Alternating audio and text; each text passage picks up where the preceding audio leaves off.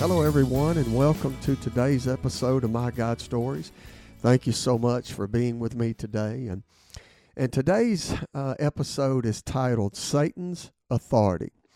You know, in business, finding a competitive advantage can pay huge dividends. And at the time of this story, I had a representative of a competitor approach me and offer to give me a copy of their customer list. And as you can suspect, in the business world, this is considered gold. And as you know, if you've been a listener, that at the time of this story, the business is struggling and it's almost to its end, and we certainly needed any kind of revenue that we could generate. And I was somewhat in a desperate situation, and I was under a great amount of pressure to try to get this business back on its feet, to try to do something that would turn the tide. And the timing of this offer was perfect.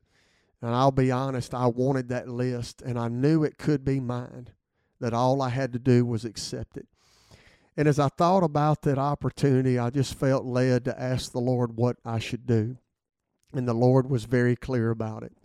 And as I sat before the Lord this particular morning, He showed me in His Word how Satan appeared to Jesus to tempt Him. Satan told Jesus, "I will give it all to you."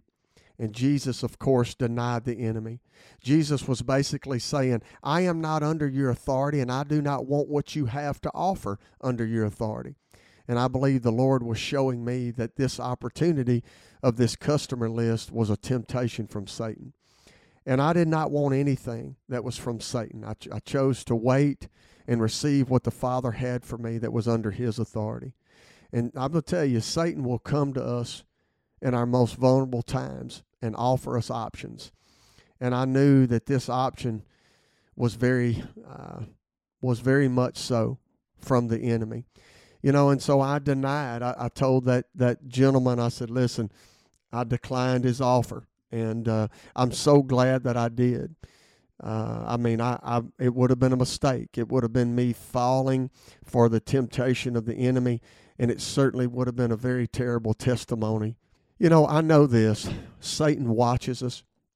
He knows when we are most vulnerable.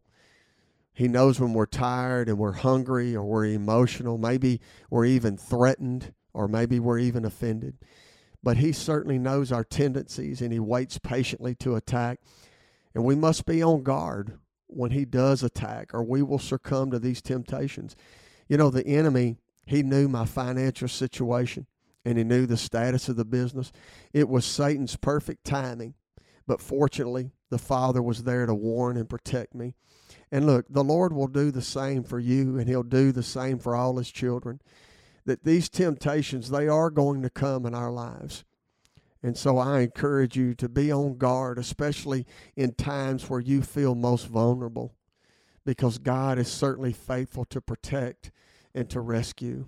And so look, I don't know what's going on in your life, but if there's something, if you're in an area of vulnerability in your life, if you're in a place of desperation or need, be on guard, because the enemy is watching. And he's going to try to tempt you to do something that is apart from God's best for your life. So guys, thank you for being with me today. And I look forward to you joining me in our next episode where the Lord gives me a lesson on strength.